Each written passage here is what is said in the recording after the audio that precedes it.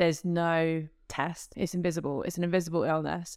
And, with something like a stress fracture on your rib, a scan will show that to be diagnosed through process of elimination, and there's nothing you can do there and then which will say, okay, yeah, you have really overstepped the line from a physical perspective. You need to have a few days backing off.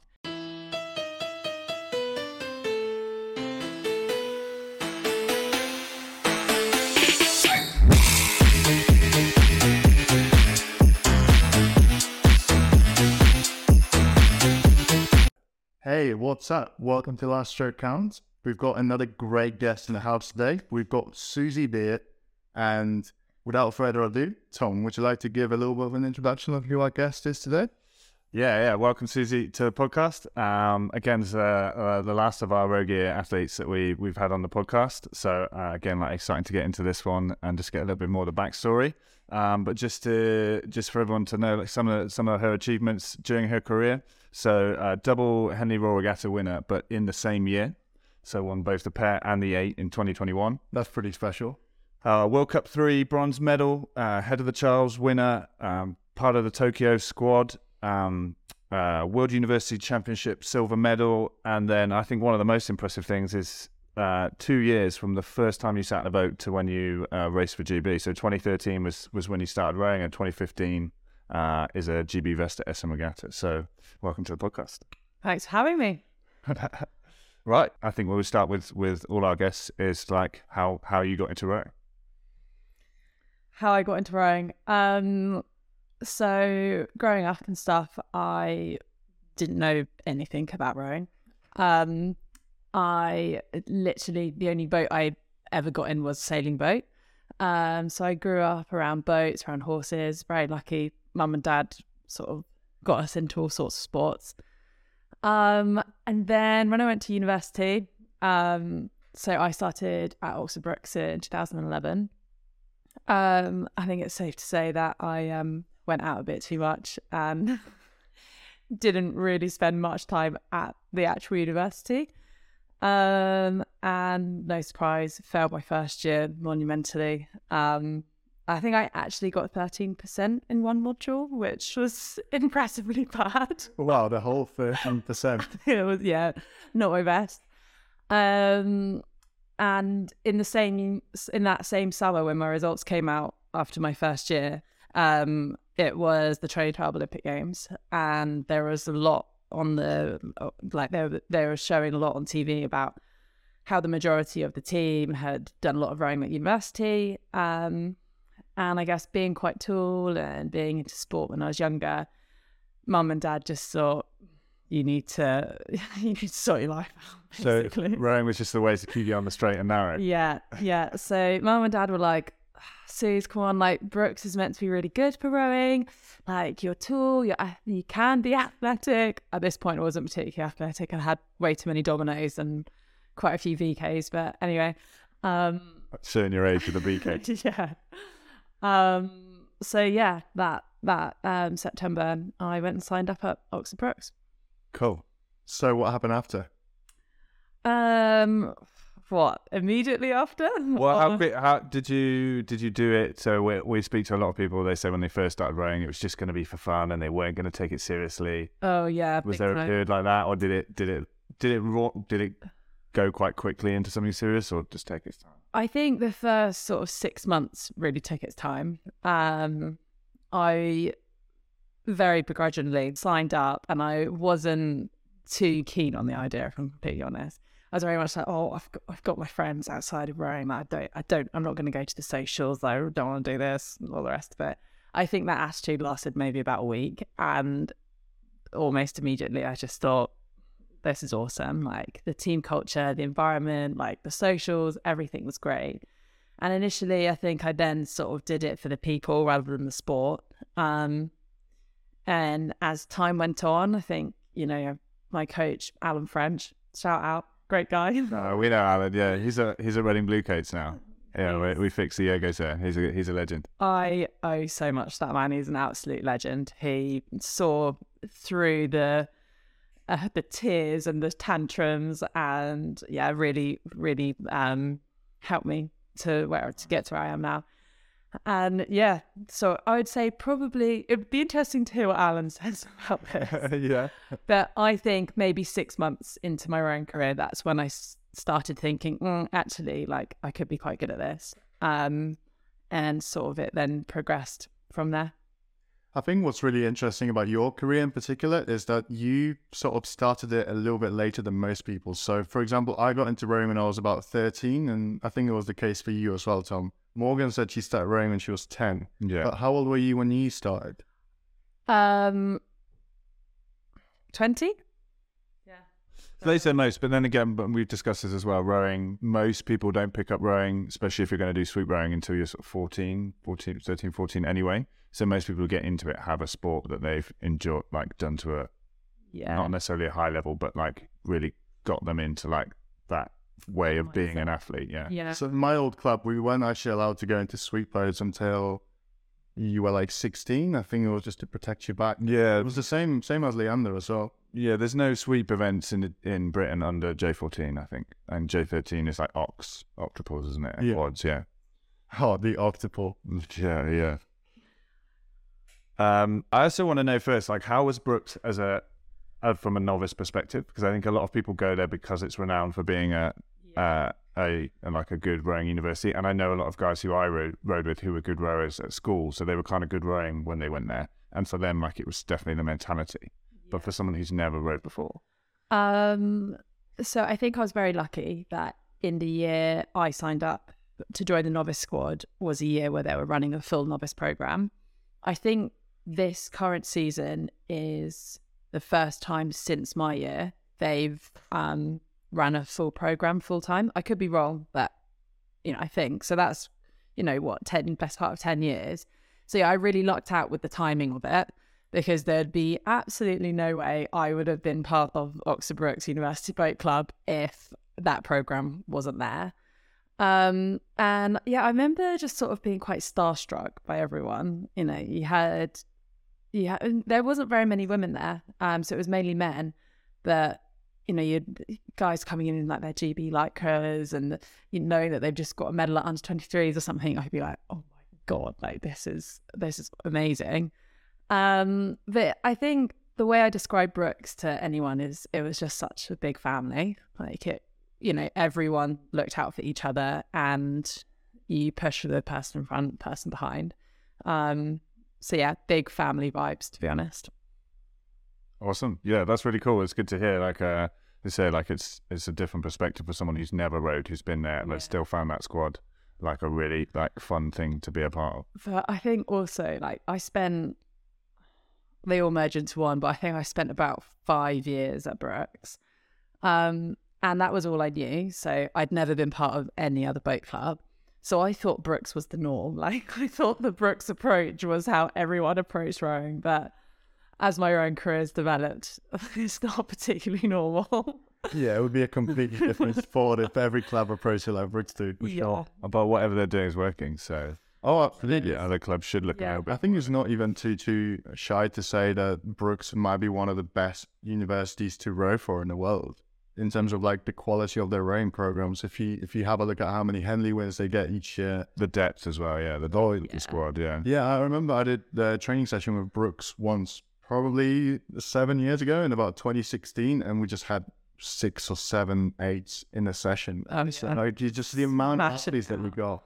Yeah, and I mean, I could talk about Brooks for a very long time, but whenever I talk to anyone about it, like my whole face just lights up. Like I had the best time ever there, and it was a very sad day. If it's not fun, you're not going to do it, and especially at that level, like you need to enjoy it. It's one part of trying to put a program together. When we were doing it, it was like trying to make it fun. As much as rowing is difficult, and you're not going to enjoy every session, like making it fun is going to like have a big part of it, and like having that depth in the squad. And I think high performance centers sometimes get a bad rap because for like poaching or like having like high level athletes join already, but like there's no way you can be running 5, 6, 7, 8s and not be developing your own athletes. Yeah, for sure. Yeah. Okay, cool. Then so then that process then of going from Brooks to the very sharp and polished GB system, how did that come about? through many highs and lows. Of course, always. I stayed at Brooks till 2016, and then I went and rode with Sydney Rowing Club for a year until 2017. And then I just thought, I did all the dramatic, thank you so much, Oxford Brooks. I've had the best time ever. See you later. And then a year later, I'm like, can I come back? So yeah, then went back to Brooks for another year and did a master's in psychology. And then that year was when I went and raced the pair in Shanghai for the World University Games. And it was during that time where I thought, I love Brooks, but if I want to be making the national team, I need to be around senior athletes, not under 23 athletes. Because by that point I was out of under 23s and had to make the leap from under 23 to senior. So yeah, that's when I did my application for Leander. And yeah, that's that year. So September 2018, I joined Leander Club. How did you first hear about Leander? I think I first heard about Leander simply just through Brooks. Like, there were a few athletes that would leave Brooks and go to Leander. Never. Very few. No, there's a few. I got I rode with a guy called Adam Moffat, who's now coaching at Teddy's, but I rode him at Leander and he was at Brooks, and I think he had done a bit of both, or I can't remember why, but he had Leander kit. He rode at Leander and when he was at Brooks, and he went to an ergo session in Leander all in one. Oh, some of the boys said, I don't think you want to do that, and he's like, why? Nothing's going to happen. And then one of the coaches, I won't say his name. I don't know which one it was, but apparently, sort of, as the story I've heard goes, like they're chatting in the corner of the gym and like chatting along, and then he just like stops, like out the corner of the eye, he's just spotted this Leander all in one. Walks up to the front of the machine, waits for him to come to the front of the stroke, grabs the front of his all in one, and then as he takes the stroke, rips it off him. Oh, it's like, don't wear that shit in here. The one I heard was guys are going in a Leander Lycra. Doesn't want the Leander kit in the Brooks gym, so he gets a bunch of the other guys to pick up the erg whilst he's on it and put it outside. Not sure whether that's actually true or not, but as legend says. Yeah, it's a good urban legend. Yeah. It's a good rivalry as well. Like, it's all done, I'm sure. I mean, probably the guy wasn't happy that he lost his all-in-one, but like a lot of it is just trying to get that point across of, if you want to beat something, you're going to have to really go for it. Yeah. And like, if anything, it's sort of almost pays Leander a compliment that's the club that Brooks used to be worried about, but potentially in the last few years, not anymore. Yeah. Definitely. I think the gap's also been bridged in the last few years, certainly. You see so many more athletes that used to ride at Brooks or used to ride at Leander and just make that swap. Well, they've had like a huge improvement in Taurus and in retaining athletes like, after they finish so it's not just a student club anymore. Yeah. So I think that's made a huge impact on them. To be honest, I think having thought about the question you said, how did I first hear about Leander? I think it is, to be honest, just seeing people in the kit and then hearing these stories of the Pink Palace and the 1p porridge and all that kind of stuff.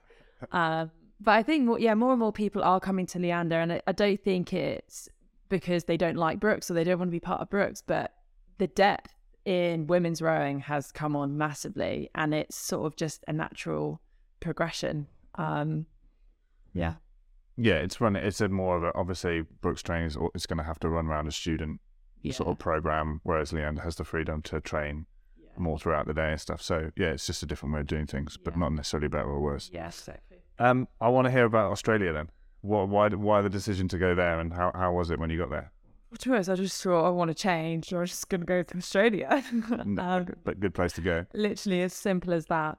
I was quite envious of people having an experience in the States. So I would have really liked to have gone there, but I'd used up all my student rowing years at Brooks, so that couldn't really go any further.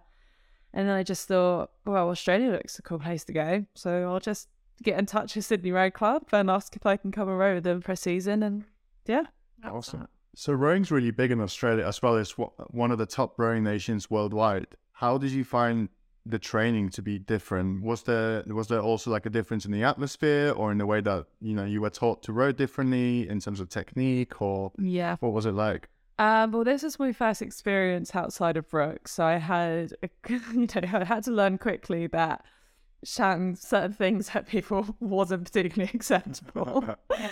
But I'd say the biggest difference in Australia in comparison to over here is that, and I mean, it's changed now because we have to scull for part of the trialing system here, but I learned to scull for the first time, and they're big on their sculling, spend a lot of time training in singles, and I'd just been used to smashing around in an 8, so that very was different, quite a change. Yeah, and it was boiling as well, like absolutely boiling. Do you forget what a long sleeve is when you're over there? Oh, well, you want the long sleeve because you get sunburn. You want like a white long sleeve top. Very sorry. But no, it was a really cool experience. Made some friends for life whilst I was out there. And I think, to be honest, going over to Australia is probably what made me realise how much I want to row for my country and how much I miss it. Because for the first time in my rowing career, I was rowing for the love of rowing, but I wasn't trialing. Yeah. And I really missed that sort of drive to want to impress people, the drive to have a reason and a motivation to push on a 30-minute or a 2K or whatever. I really missed that challenge. And I think, to be honest, that's what fueled the fire to get on the phone to Alan and say, can I please come back to Brooks? As I wanted to give it another go. So at that point, you've already represented GB. So can you tell us what spurred you on from, deciding that I want to take this more seriously to getting your first GB best? What was that like? I don't think there's one thing in particular. I think, as I've mentioned a bit before, I first fell in love with the team, and then falling in love with rowing as a sport sort of came second. And I think probably my shift changed from, I love the team and I love the people I do it with, but actually this sport's pretty cool as well. And I love challenging myself, and I wanted to see how far I could get. I didn't really realise that at the time, I don't think, but looking back, probably that's what it was. So having then done that Brooks system, then going to Australia and worked out that Brooks isn't how everyone else does it, then coming back and transferring or sort of swapping over or getting into Leander, like how was that again, like making another change, different squad, different way of doing things? Yeah, it was interesting. I felt really guilty leaving Brooks. Yeah. That was a really hard decision, but it was the right thing to do. Joining Leander, so I started with one of my best mates, Annie Withers. We went through the Brooks system together. She went onto the team. Had to come back to Leander for a bit. So it was really nice to be able to start with her. And then obviously Morg was there. Ruth was there as well. So I felt like, I had my support around me. Had a lot of people who I'd been rowing with for years. But it was interesting because the dynamic is a bit different at Leander. The focus is to win Henley and to get onto the national team. Whereas at Brooks, the focus is to win bucks and win university pennants. And, well, at least at the time I was at Brooks, things have changed now. So for a long time, I was only ever used to doing things for the team. And then next thing you know, actually, you've got to do things for the individual. Yeah. So, it was quite a shift in sort of mentality almost. And it was challenging at times, to have to think, okay, this is what's right for the team, but this is what's right for me. How can I manage this? Because they're not always the same. But, we had a great team at Leander, and everyone was very understanding that actually sometimes someone's got to do something a bit different because that's what's right for them. Looking back at when I first started at Leander in comparison to now, it seems like a lifetime ago. That it was a smooth transition, I think. You had a lot of support, and just being with your mates makes all the difference, really. That's that odd one sometimes when you have to kind of try and do, what's right for you is not necessarily what's right for the team, and that can be a difficult decision. I did one year, I think it was 2011 or 2012 for final trials. James Orme, who'd been rowing in the senior team, got sent back to Leander and I got paired up with him. And at the time, I was just done under 23, so like to get the opportunity to go to the final trials with a senior athlete was like huge. Yeah. But my coach, Chris Collar and Leander was like, no, it's 8 heads coming up. Like, I don't care. Like, you're in the 8. Like, you know, you're not going to get any extra sessions in the pairs. It's not happening. And we went out a couple of times, like a third session, we did an extra session, and he wasn't happy about that. And I was like, oh man, like, this sucks. Like, what an opportunity. Yeah.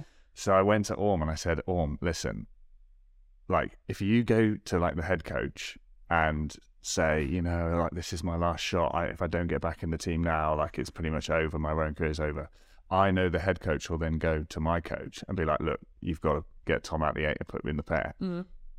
So he does this, speaks to the head coach. Head coach obviously speaks to Chris. Next day, Chris pulls me to one side and I have to pretend like I didn't know that I'd kind of inceptioned it. It's a bit evil, but like, it was one of the only times I really like had to kind of like try and like work the system in my favor. But then he was like, listen, you know, Mark spoke to me and, you know, we think we're going to let you in or just sit in the pair.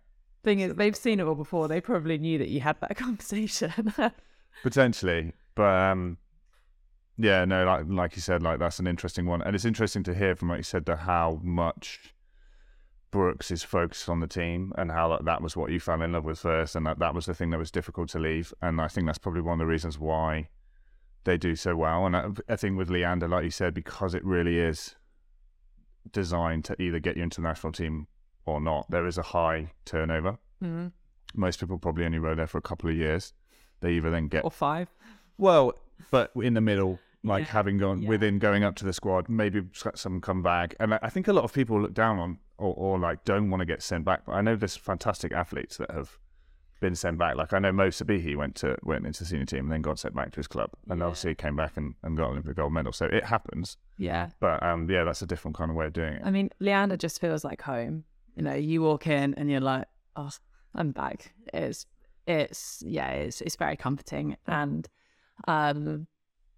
yeah, I don't know what it is. It's just it has a way of sort of helping people get the best out of themselves, whether that's through the coaching, the environment, you know, the support we have available for us. It's a very special club to be part of. I think the history of it, like understanding like how successful it's been, and going in and seeing the names on the wall, and like, you know, the Olympic board at the top of the stairs, like all those things, like just kind of get to like you feel like backed up by it. Yeah, like, you know, if you go out and wear that vest, like it stands for something. Yeah. Plus an extra motivation to just push harder and to show up every day, you know, because potentially one day you're going to find yourself on one of those boards, and who doesn't want that? Yeah. Yeah. It's, I mean, going a bit off topic, but, you know, my name is on the board and I've got pictures on the walls, and seeing how proud and happy it makes my family is a big motivation. You know, like I've had a bit of a setback over the past few years, and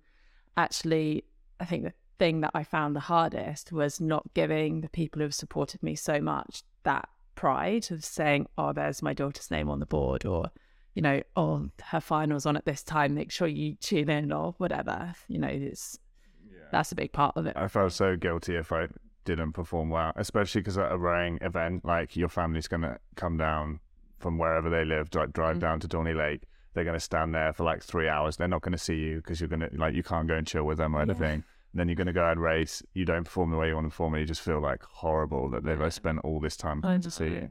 But I mean, but they don't see it that way. They don't see it that way. No, they definitely don't. They're so embarrassing with like flags, and like Dad will have his GB handkerchief, like, go serious.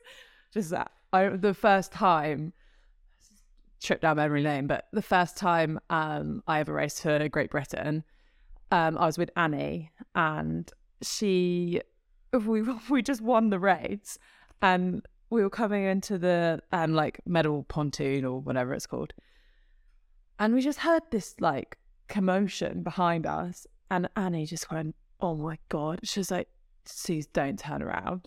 Obviously I turn around, and it's all of both our parents, so all 4 parents, like charging down the tow path with flags and like, the hanky. I think maybe it was Annie's mummy had earrings in. I specifically remember GBR earrings. Anyway, the girl Sam in front of me just said, don't worry, first time I rode for Great Britain, Dad wore a cape. I just love it. The GB family supporters group is a savage group of people. They have their own kit. I remember at one point, like, they made their own fleeces. Well, I think they're like in competition with each other. Like who could be more? Yeah, who could be more embarrassing? Yeah. Who's got the bigger flag? Yeah. Yeah. In 2016, I went to watch Coop. It was in Poznan. I happened to be in Poland at that time. And Coop is a junior international competition where you got countries from all around Europe competing. And by far, everyone was like, who are these GB people, you know? Like, all of them are just screaming so loud, and it just kind of leaves an imprint. It's great to see that kind of support network. My grandma, she can't travel. She's too elderly, bless her. But she'll put, whenever I race for Great Britain, she'll put a GBL flag up her, like, flag post inside her house. It's so, like, she just loves it. My granny would always, I'd like ring her up after under 23s and be like, how did you do it? Okay, well, yeah, we got a bronze medal. She'd be like, oh, well, that's all right, isn't it? And I was like, yeah, no, I'm happy. It's good. Like, still got the podium. She's like, but also, did you beat the Germans? Oh, no. Granny. Oh, no. Yeah. Yeah, so then going back to your time at Leander, obviously the big point to talk about would be back-to-back wins at Henley Royal Regatta. I don't think many people have ever achieved that or even attempted it. So how did that come about, even the decision to do two events? Yeah, it was a stressful day, but it was awesome. I look back at it and I actually think it was probably one of the best days of my life. It was really, really special. Wasn't my decision. It was my coach's decision, Ross Hunter. What was the thinking behind it? That you definitely could, or they wanted you to just have more racing experience, or? I think, don't like bringing it up too much, but because we'd all missed out on so much racing experience with COVID, I think he saw a real opportunity to win a few events. Yeah. And it's the more races you can do as an athlete, the better. It just develops you and exposes you to more racing situations. So yeah, I think it was to try be a bit greedy and see how much we can win, but also for the development of the athlete. Yeah. No, that makes sense. Definitely. I think, having come out of that, I definitely saw, like, we were coaching when we came out of that thing, and just like the hunger to race, like, because that is, as much it, like you said, it is stressful and crazy. Like, that's also the reason why you do it. Exactly. Yeah. Exactly. Yeah. I was really, really nervous. I was steering the pair, and I've never steered down the Henley course before. So I was pretty nervous about that. I just had these visions in my head of, us crashing into the booms, and on the commentary being like, Leander Club should know better than this. It's their home straight or whatever. But got from A to B fine, so it was all right. But that's all you need sometimes. I was very nervous, and I remember on the Sunday morning, so the day of the finals, my brother had just rocked up in his van. He's got this van that he absolutely loves, and does his coffee and camps in his van and stuff like that. So he was like, right, I'm going to come and watch. Going to stay in the van. Anyway, he met me in the morning and we went to go and get a coffee. And he just said to me, bloody hell, Susie, you look like shit. And I was like, thanks, Tom. That's what you need to hear. Just what I want to hear the morning of my finals. But I was so nervous. Like, I just looked a bit like a zombie, to be honest. But no, it wasn't. Had you practiced racing both before? Like, met a Marlow, there was no other event where you doubled up? No. And how was it in training, like having to split your time between the two? We weren't allowed. So the focus extra, was... or? No. So it was a crazy summer, to be honest. So Sam and I, my pairs partner in 2021, we'd gone out and raced at the Third World Cup in Subadia, came away with a bronze medal. On the plane on the way home, got tapped on the shoulder by the coach that was out with us and just said, Susie and Sam, are you free to join the Olympic team on their training camp for their pre-Olympic training camp? We were both like, let me just check my diary. Yeah. It seems all clear. Yeah, so that's free. Yeah. Yeah, he's so busy, but yeah, sure, I could do that fine. Squeeze it in. And we were like, yeah. And he was like, it's next Monday for 4 weeks. We were like, yeah, sure, fine. But obviously, it was, coming out of COVID time, so we had to isolate for a week. So we went to Sabaudia for a week, isolated for a week, and then went away with the Olympic team for a week for their training spares for part of the Tokyo squad. So we spent, 6 weeks together rowing the pair. So, we had a lot of prep and time together for that 6 weeks. But, coming back off that camp, we had been taken out of the Leander group for quite a big chunk of time. So, us being away was relatively disruptive to the rest of the group because, they were missing 2 of their athletes who would have raced the 8. But to be honest, I think that's just a testament to the girls at Leander, like to be robust enough to be able to have people out, come back in, just go with the flow. It's quite impressive to be able to do. So yeah, we came back to Leander, and from the word go, Ross just said, focus is to win the Remington. So our group chat was actually called Win the Remington, which is funny. That's a lot more appropriate than most of the group chat names I've ever had for my crew. I don't want to know. Right. You don't. So yeah, our group chat was called Win the Remington, and that was the focus. We literally didn't row the pair once. First time we rowed the pair before Henley that year. So yeah, we first got in the pair after coming away from that Olympic camp. Was the Wednesday of Henley, or maybe the Thursday even, because it was too busy on the Wednesday. So, and which day did both events start? Saturday. Okay, so you only had to race Saturday and Sunday back to back. Yeah. Okay, so that makes a bit of a difference. A big difference, yeah. If your racing starts on Tuesday or Wednesday, and you're racing every day in both events, that's cumulatively quite a few runs down the track. Definitely adds up, yeah. Yeah. And was Henley Royal Regatta happy to space those things out, or did they say no, or they accommodate? They definitely did accommodate, because we did have a few hours in between each run. But yeah, I remember saying to Ross, like, please can we go out in the pair? Like, I'm really worried about steering. Like, we haven't been out, and he just said, like, you're good enough. You don't need to worry. And yeah, I remember when we went out. I think I don't know what you guys would say, but I actually think one of the best things about racing at Henley is rowing in the tea break and in the lunch break and stuff, because you see all your mates on the bank like, hey, and you can actually stop and be like, hey, like, if obviously if you're not in the middle of the bus, like, but yeah, I love rowing in tea break. I think a part of the reason why a lot of crews do it is just to be able to absorb a bit more. Yeah, it's an amazing event, and if you when you're focusing on racing, and when you're in the race, you don't really notice what's around you. So being able to get out and rowing in the lunch break and tea break is really fun. And essential for us in the pair, because otherwise we wouldn't have raced. Yeah. We wouldn't have rowed, before our semi-final. But yeah. And then, so finals day, which one was first? The pair. Oh, okay. Pair was first. And yeah, I just remember rowing through stewards, and Sam just said, you're about to get your first red box, Suze. And then we went through the line, and it didn't really feel real to me. It's surreal, yeah. Yeah, it was very strange.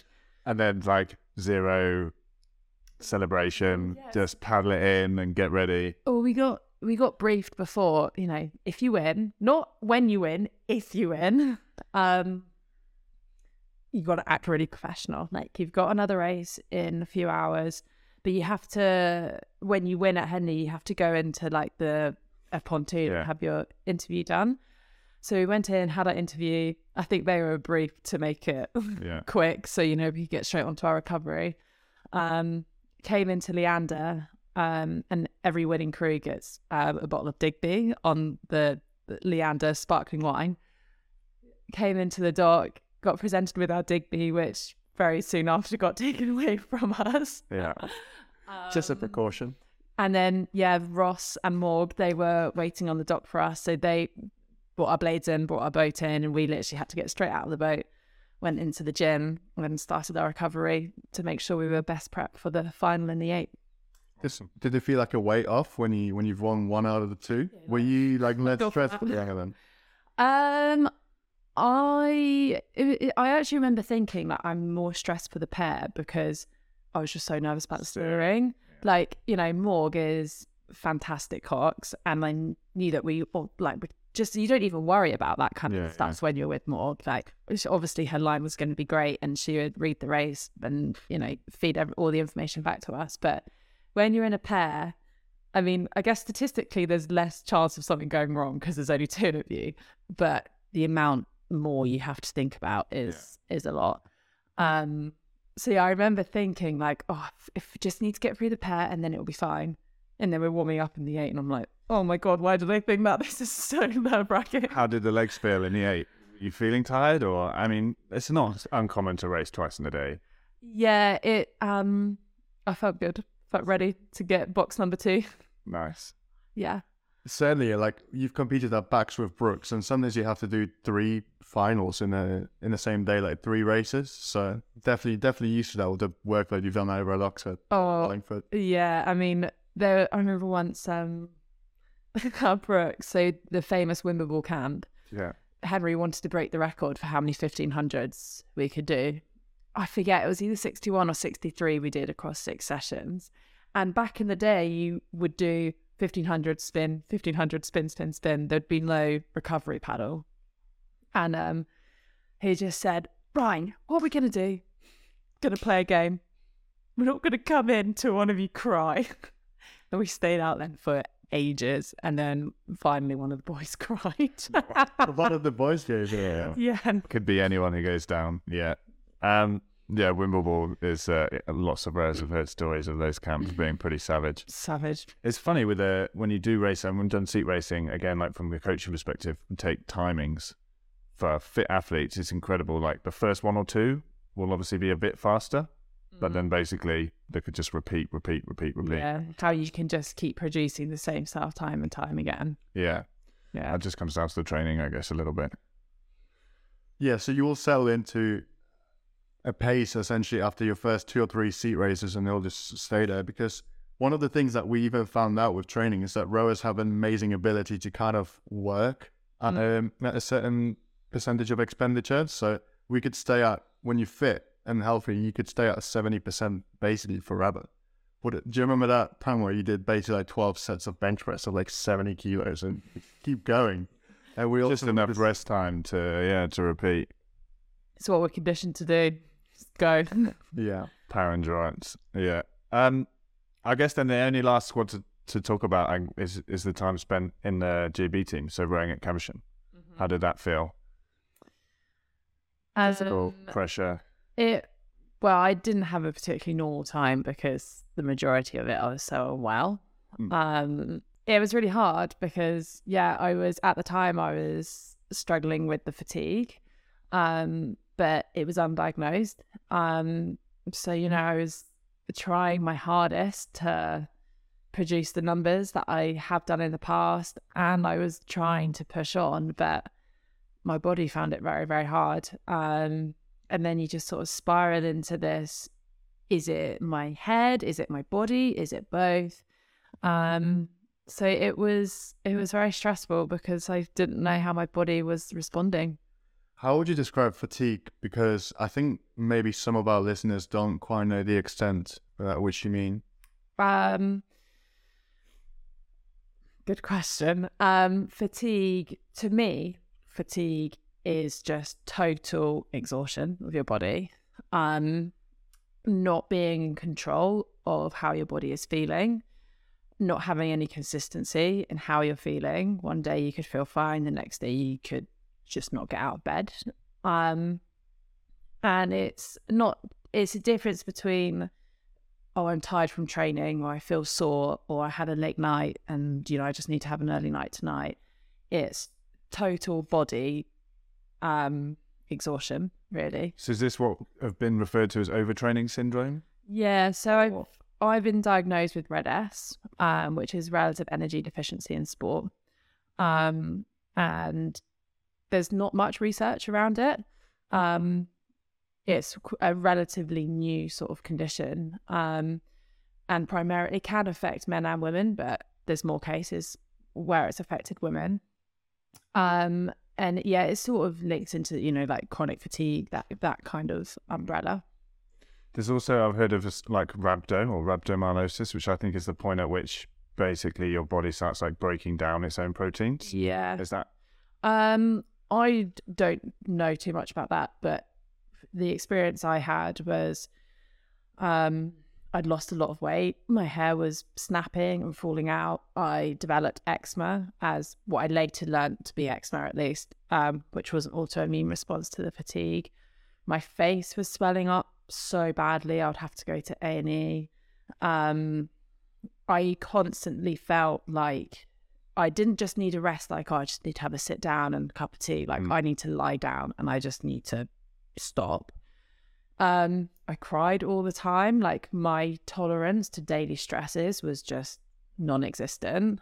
The whole, and then the psychological side of it is you don't want to go out, you don't want to see your friends, you're too tired to do anything. So it really affects your entire life, to be honest. How would you say that affected nutrition? Oh, well, to be honest, nutrition is one of the things that got me into that pickle in the first place. I think it's very tricky for females in sport because you're constantly, well, especially in a sport like rowing where power to weight makes quite a big difference on your time. You know, you constantly think, oh, well, if I'm lighter, I'll go faster. So, I never actively said, oh, I'm not going to eat that because I'm going to be too heavy. But I think subconsciously you think about it all the time. So initially my nutrition was very much like just not adequate, to be honest. Like, I was underfed and overtrained for years, and the cumulative effect that had on my health and my rowing was really, really damaging. And then nutrition during the period of fatigue, I had a lot of support from GB Rowing with nutritionalists and physiologists around, how I can manage my self-training and what I'm putting into my body. So obviously that helped hugely, but there will obviously be days where you're so tired you actually can't make yourself any food. Like, you can't think of anything worse than like making a meal that's got X amount of protein in, 5 lots of fruit and veg, enough carb. Like, even that in itself could be too much. So that's when you start eating things that you probably shouldn't be eating because it's just easier to. So it's, it's such a vicious circle. But now I'm through the other side of it. I think you just got to stay on top of your nutrition every day. Like, if you have a bad week, you'll pay for it 2 weeks down the line. There's a bit of a delay. And yeah, you wouldn't put bad fuel in your car, so don't put bad fuel in your body.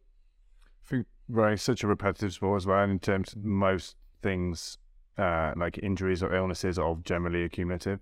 Like, it's not like playing a contact sport, you're not gonna snap something, but like if you row in a bad way consistently over a long period of time, you'll give yourself a problem. Like, with nutrition, it's sort of the same thing. Yeah, definitely.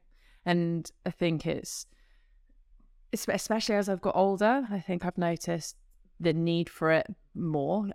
Getting older and this fatigue has sort of coincided at the same time. But when I look back when I was at uni, I'm amazed that I could get through the training I did going off what I ate.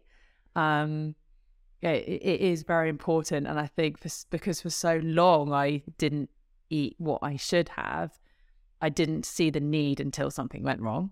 I think the higher the level gets as well, the more the better you are technically at doing. You're sort of like more efficient at ruining yourself. Like, you just get better at completely exhausting yourself. Yeah. So it's just like you get like it just gets easier and easier to not hit those calories. Yeah. So, having been through that phase of fatigue, how would you, if you were to do it all over, if you were to speak to 25, 26-year-old Susie, what would you do differently to kind of prevent that, or maybe sort of alter the trajectory of what happened? A few things. Just eat food. Like, as simple as it seems, eating enough calories to be able to fuel your body and allow your body to recover is so important. And I look back on my younger self and I just think, why did you not do that?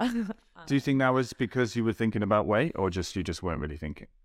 Both. I think, when you're at uni, you just go with the flow, don't you? You're not particularly good at planning. Your student kitchen is like the worst thing ever, and you don't want to spend any time in it. So yeah, I think a bit of both. Like, we'd always get weighed and things like that, so weight is constantly on your mind. And I didn't have any knowledge around nutrition. And at that point, you think you're invincible. Yeah. You don't think anything will ever go wrong. So why would you need to have a protein shake or, have a few more fruit and veggies each day? So I think that would be my first bit of advice. Just fuel yourself properly, because it's not just for training that day, it's the accumulative effect on how it's going to affect you in a year's time, 2 years' time. And I think just listen to your body. Don't ignore the warning signs. 2021 was my best season ever, but there were actually a lot of red flags throughout that season, which I proceeded to ignore.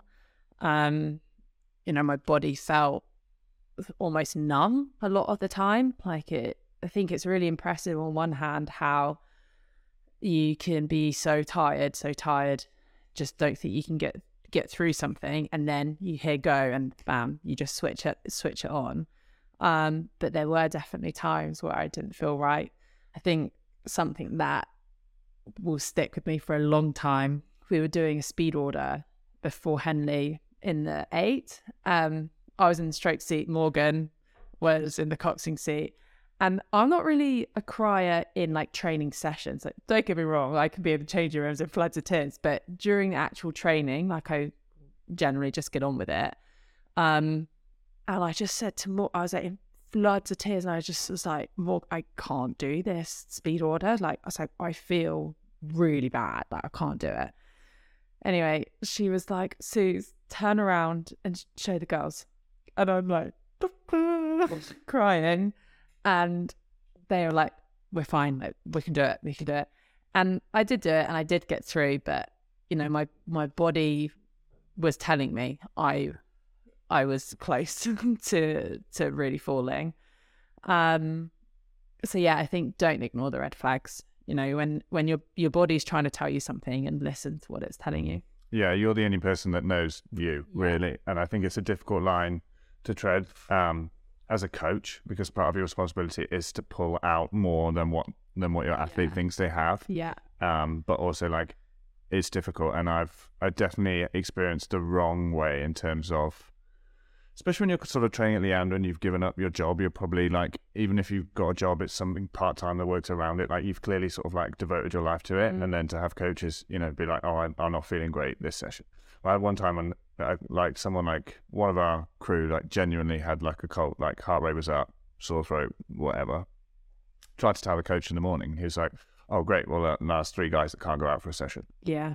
And that's not productively gonna, you're not gonna get more out of the crew. And sometimes it's difficult to, like I say, especially if you're working with juniors or novices, like, people can try and make up excuses to get out of sessions. And sometimes as a coach, like, it's your responsibility to kind of like push them into it. Yeah. But it must be hard for coaches, because with, fatigue related issues, there's no test. It's invisible. It's invisible. It's an invisible illness. And, with something like a stress fracture on your rib, a scan will show that. But to be diagnosed with fatigue, it's through process of elimination. And there's nothing you can do there and then which will say, okay, yeah, you have really overstepped the line from a physical perspective. You need to have a few days backing off. So yeah, I don't envy coaches with having to navigate that, because I think it's a bit of a minefield, to be honest. But as an individual and as an athlete, I think your body very well. We're very in tune with our bodies. And I think there's, a constant internal dialogue of, oh, I don't feel quite right. No, you're fine. You can carry on. Oh, but no, this happened. Or, and it is constantly goes round and round. But I think having that internal conversation with yourself really shows that there probably is something that needs to be addressed, because the sport isn't for the faint-hearted, like if you wanted to do it and you felt like you could do it, you would just get on with it. So yeah, don't listen to your body. Yeah, I think you do know. You probably almost forget, like when you're in the team and you're constantly, you might be doing your morning check-ins, especially on camp. You'd fill that in, right? Weigh in the pot. Yeah, so you weigh in the pot, and you'd get given like how hydrated you were, and then also you'd give like a 1 to 10 on sleep, 1 to 10 on how you feel today. You're checking your heart rate every morning. That becomes quite normal.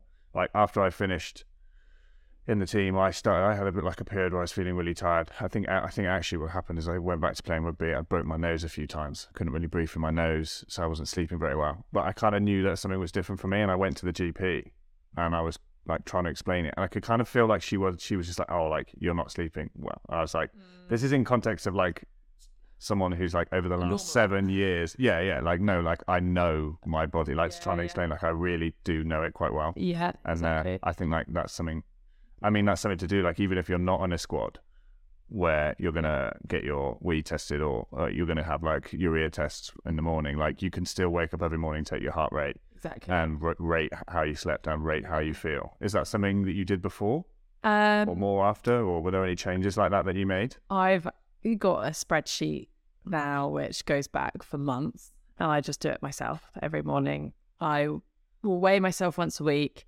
I'll take my heart rate in the morning. I'll say my perceived shape. What else? My perceived shape, my quality of sleep, my heart rate, and then I'll have a column for each session, what the mileage was, what my average heart rate was, how it felt. I don't do it so much on the run up to racing because I don't want to think, oh my God, my heart rate's a few beats higher or something. But I think generally reporting key facts like that over time, you can see trends, and you can look back and see, oh, actually for the past month, my resting heart rate has been creeping up or something. And then you can use that data. That's hard facts that I also often think, like, when you think, oh, is it me just making this up, or is it real? If you've got a fact to back it up with, that's very helpful. Yeah, because there is that voice in your head that will convince you otherwise. Yeah. And I've one of the times that I tore a disc in my back, I did it power cleaning. Ooh. And I felt it go, but then I was like, no, like it hasn't. Like I'll finish the set. Yeah. So then I went out and finished the whole set on it, and then towards the end of the day, it gets worse and worse and worse. Yeah. So that's definitely like to have that to like back yourself up. Yeah. And I think the other big bit of advice I would have, listening to your body and fueling yourself efficiently and suitably, they're two like preventative measures. But I think something that I definitely could have done better when I was coming out of the fatigue and rehab is to think, my body doesn't know what split I'm pulling, it only knows how hard it's working. So don't think, oh, okay, I'm back on the ag, I can be pulling the numbers I was before. Be patient with it and be kind to your body. It doesn't know the number, it only knows how hard it's working. So it's only your ego that is being damaged. No one else really cares actually about the number. All that matters is that you're progressing and you're getting healthy again, and by getting on the erg and trying to smash out your UT2 that you would have done before just isn't a way to do it. So yeah, don't look at the number, just go off how you're feeling. Definitely. And also, if you want to make sure that your career lasts as long as possible, and you have as little interruptions as you can with injuries and other setbacks like fatigue, you have to be thinking long term. There's no use in thinking short term, like this next ergo, this next session. Sometimes it's hard not to, because you're just so bogged down in the day-to-day training where you think, oh shit, it's Wednesday, how am I going to get through to Saturday? But you got to be thinking, like, how am I going to be feeling next season or the year after this? And am I going to burn out? How long's my career going to last? So, and of course, like, there will be times where you've got a 2K ergo test and like, it's part of your selection. You wake up in the morning, you're like, oh, I don't feel great. You've got to just go for it. Like, you have to see, okay, this has been the priority for the past 2 weeks. Like, right now it doesn't matter that I'm not feeling my best. I've just got to give it my best on the day. But no, you are right. Like the longevity of your training behaviors are really, really important. And I like the idea of do 100% of the program at 80% rather than 80% of the program at 100%. Like do it all. Yeah, I had a great one when I had a coach said to me, like, you need to identify a couple of pieces a week, a couple of sessions a week where you really want to perform. Because I was just trying to rinse myself on every single session, and that made a big difference. Because, like you said, then you're running 80% Monday, Tuesday into your half hour Wednesday, and then you fire for it. So yeah, that's something. And then coming back out of it, are there any other things that you like that you did, or anything else that you would change, like returning from illness? So I've returned from illness twice. First time around, I got it a bit wrong and had to go back and then sort of learnt from my mistakes and redid it. So I first got ill in January 2022. I've had 2 sort of relapses of this fatigue. I tried to come back after being ill for April trials in 2022, but I came back way too quickly. And if you sort of imagine the triangle, you've got to make sure you've got your base at the bottom so it can be a tall peak. And I didn't spend long enough at my base. I sort of got a bit too confident, thought, oh, great, I've got a season's best on this. And, you know, my UT2 is like only a few seconds off or whatever. And I just got a bit sort of carried away with myself and then started tumbling downhill pretty rapidly. So I then had to take a month completely off and work back up from the bottom again. And I think what I did really well second time round is build that base. I spent a lot of time training in a UT3 zone. So that's really quite light in comparison to what we would ordinarily do. So we were talking, I've noticed that we didn't explain UT1, UT2. So it stands for Utilization Training Zone. So it's generally like a heart rate building zone. So UT1, the heart rate would be like 170, something like that. Well, it depends on the individual. Yeah. But then if you want to generalize, it will be anaerobic, and then UT2 will be aerobic. About 150, 150. So UT3, would you be going on heart rate? So that's probably about half of your 2K wattage, if anyone's interested.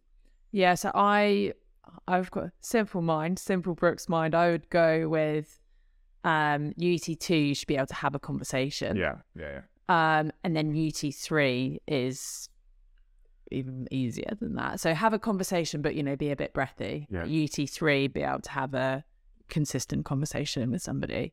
My heart rate zone for a UT3 would be average 150, 145. Yeah. I've got quite a high heart rate. A lot of others. What's your resting heart rate? Morning resting heart rate? About 54. Okay, it's not that high. No. What's the lowest you know of? Well, from a training perspective, when I start training, it shoots up. Yeah. But yeah, some of the girls, their resting heart rate's like 40. Yeah. Mine was in the 60s. Yeah. Oh my God, your poor heart. I know. But then I could get my heart rate up to 210 when I was doing a 2K, so. You saw 210? Mine was like between like maybe 48, 49. But then I wrote, again, this Adam Moffat, I remember, because we used to get told if your heart rate is 10 beats above normal, you definitely don't train. Like that was kind of the cutoff. Right. But his is so low that he came in one day and was like, oh, my heart rate's like 48. Like I shouldn't train today. I was like, what? That's good for me. Yeah, that's as low as mine gets. Yeah. What do you mean? Yeah, well, it just shows how individual it is, really. Yeah. But no, I think spending more time in that UT3 zone and then progressing to UT2, then UT1, sort of really helps set up those key foundations. So that's sort of like checking the ego, because to go down and row really light and see awful numbers and not be happy with it, like that's a head. I think just turn the screen away. Yeah. Just you don't want to know. Yeah. You know, look at it at the end, and then you just got to think, okay, yeah, it's not what I was doing a year ago, but it's better than what I was doing last week, or it's better than what I was doing last month. Yeah, you've got to measure yourself in a different way. Yeah, definitely. And it's seeing your progression is very satisfying, because when you first start rowing, you know, you're getting PBs every week, you're seeing big improvements, and then you don't really get that for a long time. Like, I mean, I still haven't PB'd on my 30 minutes since 2019. Like, it's been a long time. But seeing those weekly improvements when you're returning from injury or illness is nice. Yeah, going back to start mode again. Yeah. And it's, you know, like having a setback like that is actually a real opportunity to address some of your weaknesses. You know, I didn't spend that much time, like, I feel like I'm talking a lot about Brooks, but we didn't spend that much time training in UT2 zones at Brooks. Like, everything was just really hard. So actually my UT2 wasn't that good. So I was using that time to come back from the fatigue. Actually, my UC2, there was a point where it was the best it had ever been.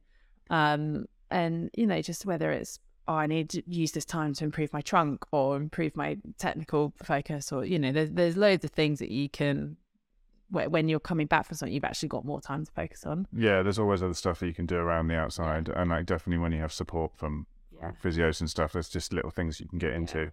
I generally think as well, like, one of the things that I always used to remember is when someone got injured, being like, oh my God, that's such a bad time to get injured. Like, I would never, like, I'm so glad I'm not getting injured now. Like, my first 6 weeks at Leander, when we were in the trial period, someone got an infection in their hand, like all swelled up. And I was like, oh my gosh, like the worst time to get injured. But then he came back from it and that was fine. And then when I get injured, it always feels like there's never a good time. There's like absolutely never a good time. But the only thing worse than getting injured is coming back too soon and getting And then going back again. And it's so easy in hindsight, because at the time as well, like, you're always chasing, or for me at least, I was never like the standout person in the squad. So I always was kind of chased from the bottom, and then you get stuck in times. I know when I've had a really bad back when I was in the team, and I maybe haven't had some performances, or I've missed some stuff because of my back, and then like it maybe hadn't been feeling that good that week, but it's Wednesday and it's half-hour day and Jürgen's here, and being like, okay, well, like, time to do some damage. Whenever. Like, time to do some damage to myself, and like, hopefully it's not too much. Yeah. But that, again, I think it comes with experience, but also in the squad, like, there's a certain, you can't really be a novice in your first year and walk up to your coach and be like, I'm just going on the bike today, mate, because I'm just not quite feeling it with my back, you know? Like, it takes a level of experience to know that. Yeah. But that was one thing when I went back to Leander from the squad. I wanted to finish my year out at Leander, but I've really, really been struggling with my back. So, like, I just said to Beachy, I was like, listen, and if it's not a test, I'm going to be on the bike. Yeah. And obviously he trusted that I was going to work and do the same thing on the bike that I would do on the rowing machine. And if anything, I probably got fitter, because bikes are savage. Well, because there's no, what I realised is there's no rate caps. So when we do a low level ergo for an hour, you're capped at generally 20 at the most, 18, 19 or 20. Whereas on the bike, you're spinning at any speed you want. So yeah, but I guess you still train in heart rate zone. No, probably sometimes maybe, but normally I'd just probably be ragging myself. Wasn't the thing back then. So what would you try judge your intensity off of? I guess I'd have like a watts, like an average watts that I'd want to produce, I guess. So like for like a UT2 session, I'd probably be trying to do like 250, something like that. UT2 or 250? I don't know if I'm getting those figures wrong. I think like half hour was always the challenge, was to try and go over 300. Yeah, was to try and get 300. But a half-hour test on the bike is horrific. Yeah, it's horrible. Again, because it's not rate capped, so you can sprint. Do you remember who's got the record for Leander bike half hour, or who used to have it? Nick Middleton. No, I think it was Charles Cousins with something like 400, maybe even 450 plus watts. It was absolutely disgusting. He's a savage. I watched him do his 5K and go sub 6 in the last two. Like, imagine doing 3K and then going sub 6. That's ridiculous. Yeah. It's wild. Ridiculous. Yeah, so following on from kind of advice coming out of injury, is there any other general advice that you would give either yourself when you were younger, or someone who's just starting out? Maybe someone who's done what you did, they've started rowing at uni, they've started to think that they could take this maybe a bit more seriously? I think, for me looking back, I thought I spent a lot of my time thinking, I'm on the back foot. This person's done this and this person's done that and I haven't done this. I think just remember that everyone is very different. everyone brings very different things to the table. And everyone's experiences are obviously going to be different. Like there is nobody out there who is exactly the same as you. And it's easy to say, oh, I just wish I started a year earlier, or I wish I was at this club. But actually just really lean into your experience, because it makes you the athlete you are and the person you are. And, you know, yeah, it may have been better if you started a year earlier, but actually by starting a year later means that you've had different experiences which will help you in your rowing. You may not see it, and you may not, you may not realize it at the time, but actually having different experiences brings strength, not a negative. Yeah, it's definitely not a detriment. Yeah. So yeah, I think just lean in, for lack of a better word, lean into the experiences you've had, whether that's in a rowing setting or not, and use it to the best of your ability. That's a good one. I don't think have you answered that question? Have you got anything that you would give yourself? I think just train harder. No, I used to basically think I wanted to do 100% of the training. I was the guy who didn't want to miss a session. So there were times where I've been ill, where I've just been throwing up, or really wasn't feeling up to it. But I used to have this mantra of, there are only 3 acceptable excuses of why you cannot go to training. 1, both your arms are broken and you cannot row. 2, both your legs are broken and you cannot walk to training. Or 3, you've died. So unless one of those 3 is applicable, you go to fucking training no matter what. Right. Yeah, that to me screams me when I was 18 to 20, and I also thought I was invincible and nothing would break me. I think we've all been in that phase, but I think looking back, there's times where A, I should have gone to training when I didn't, and B, I shouldn't have gone to training when I did. So I think there's strengths and weaknesses to that approach. Yeah, I think like train smarter, not harder, and to a certain extent. Yeah, I think like probably one of the best pieces of advice I got was off Anne Redgrave, who's the team doctor, and obviously was looking after me when my back was done, and she was like, "You're the only person that's looking out for you," and it's not to say that other people don't have your health as part of their interest, but it's only part of it. Yeah. And to you, it is everything that you've got. So like you need to, sometimes you're going to have to turn around to your coach and be like, yeah, look, I'm sorry, I can't do this session. And I think it's about having, it grows over time, but like having trust in your ability a little bit. And like you said, like not always necessarily trying to rush back, just trying to think about, I guess what we discussed already, like longevity, like what's actually going to be more helpful for me in the long term. And sometimes that means going slower. So for me, when I first turned up, Leander used to call me the prawn, because my back was just like bent over like that. I've got quite a long back anyway. I hadn't done enough core work. But I've been rowing that way so long, like I really struggled to try and row differently and see my scores come down.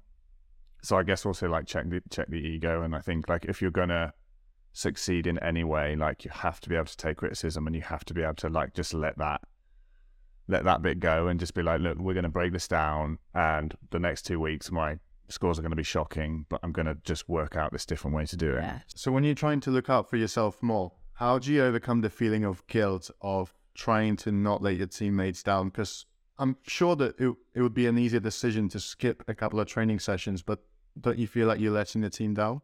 How do you overcome that, or how would you deal with it? Yeah, so it's not about, for me, I would say it's not about trying to do less, or I think it's, like you said, it's more about just kind of listening to what you need. I think ultimately, deep down, like if you really ask yourself a question, like deep down, like should you be going rowing? Like you kind of know if you could or you couldn't. Occasionally, maybe there'll be an opportunity where you don't feel great, but you have to go out. Like if you were racing anyway, like you get out and you can put a performance in, and like I think you can surprise yourself, and you can kind of take some power in that, from knowing that even when you're not feeling completely your best, you can still put a performance down. But I think it's just a case of like understanding that like harder isn't always better, and like saying like, oh, I didn't like absolutely end myself on that ergos, therefore I've let my crew down. Like, no, like actually by not destroying myself, that we're going to have a better session tomorrow, or, you know, I'm not going to like get myself ill and miss the next week.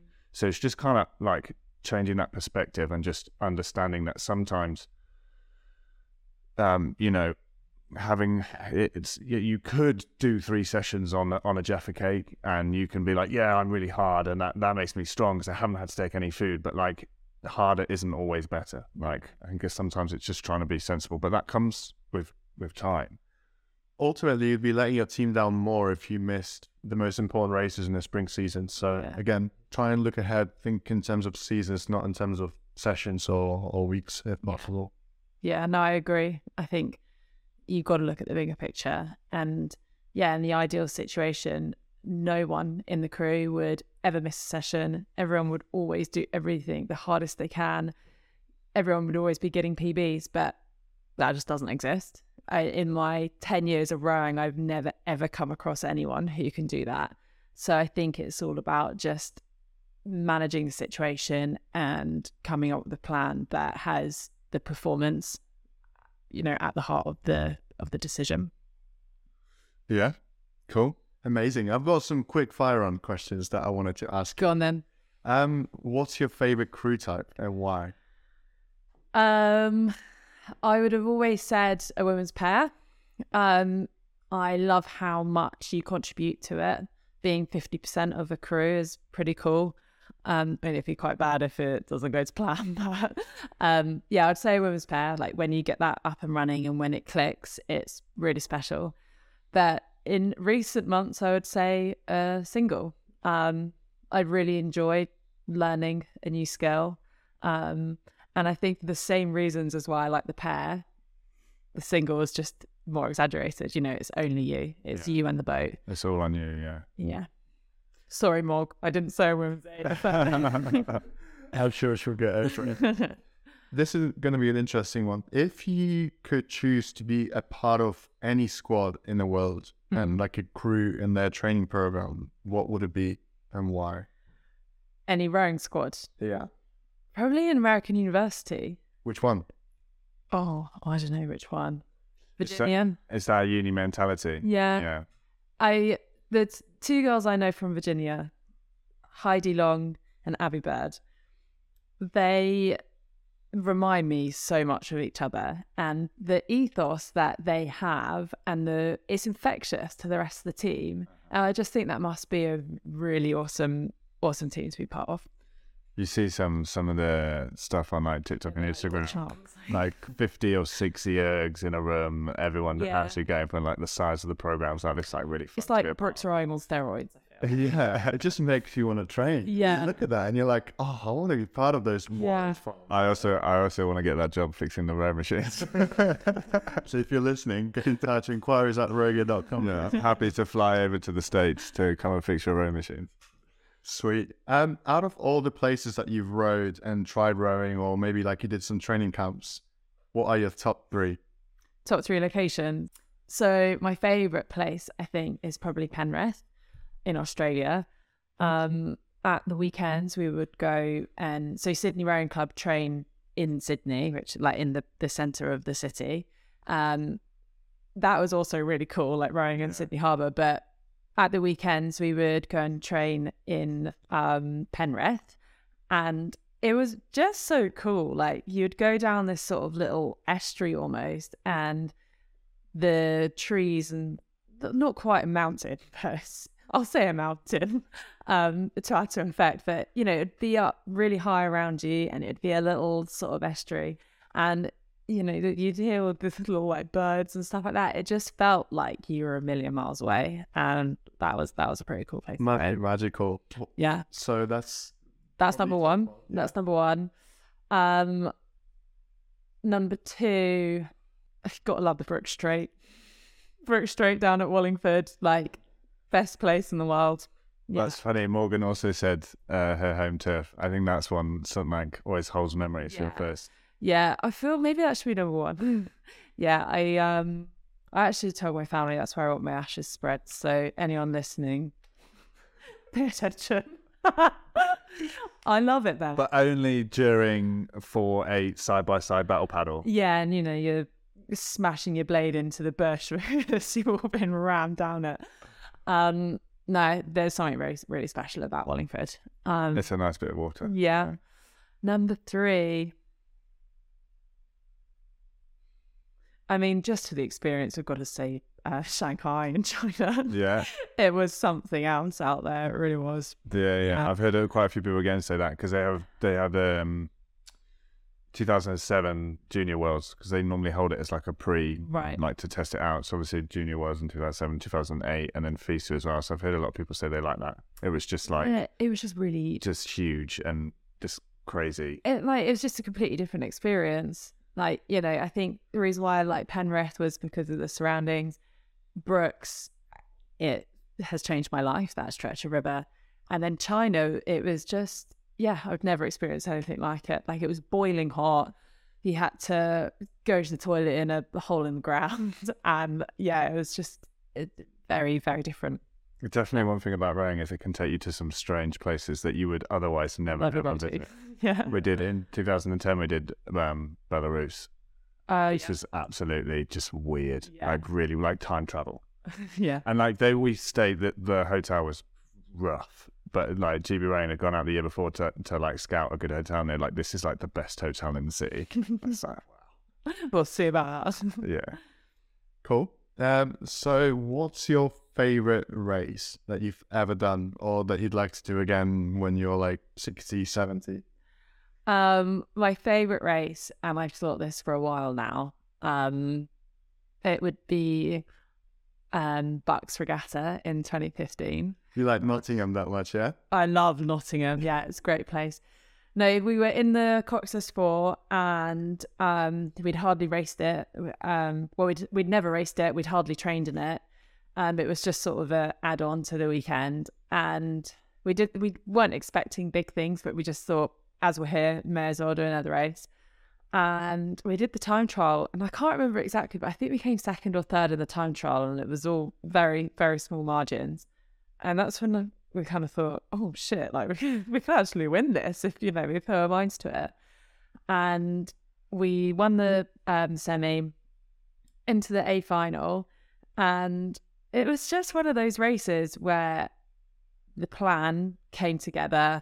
We all just really bought into it, and it was really special. And I think that's probably a turning point in Brooks women. Up until that point, we hadn't won a huge amount. But we got our first championship gold medal. Yeah, success for sure. Yeah. For sure. Yeah. So out of everything I've done since, doing it with those girls and to be the underdogs and come out on top was really cool. Cool. Tom, do you have any closing thoughts? Well, thanks so much for coming on. I could really appreciate it. Hopefully we'll be doing some other bits and pieces together. As we go along, we'll definitely have you on again to do some more podcasts.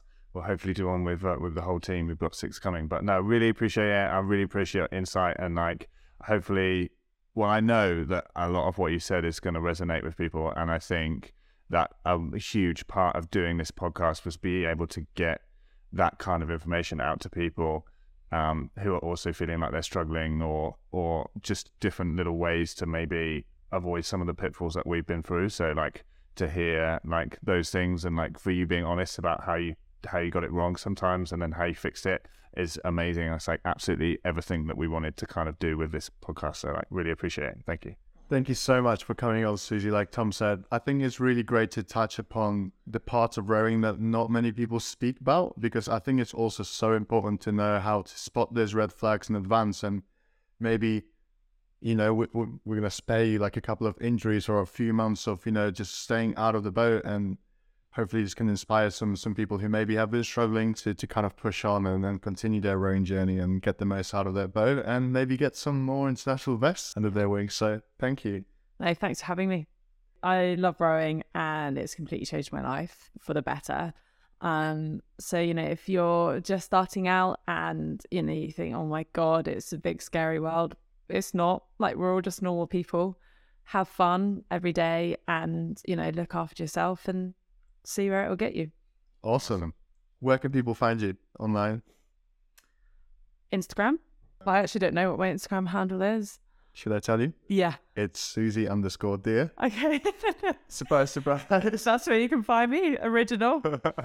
Awesome. So I think that just about wraps it up for today. Thank you so much for tuning in. Definitely share this video out to those who might derive some value from this. And for now, easy there.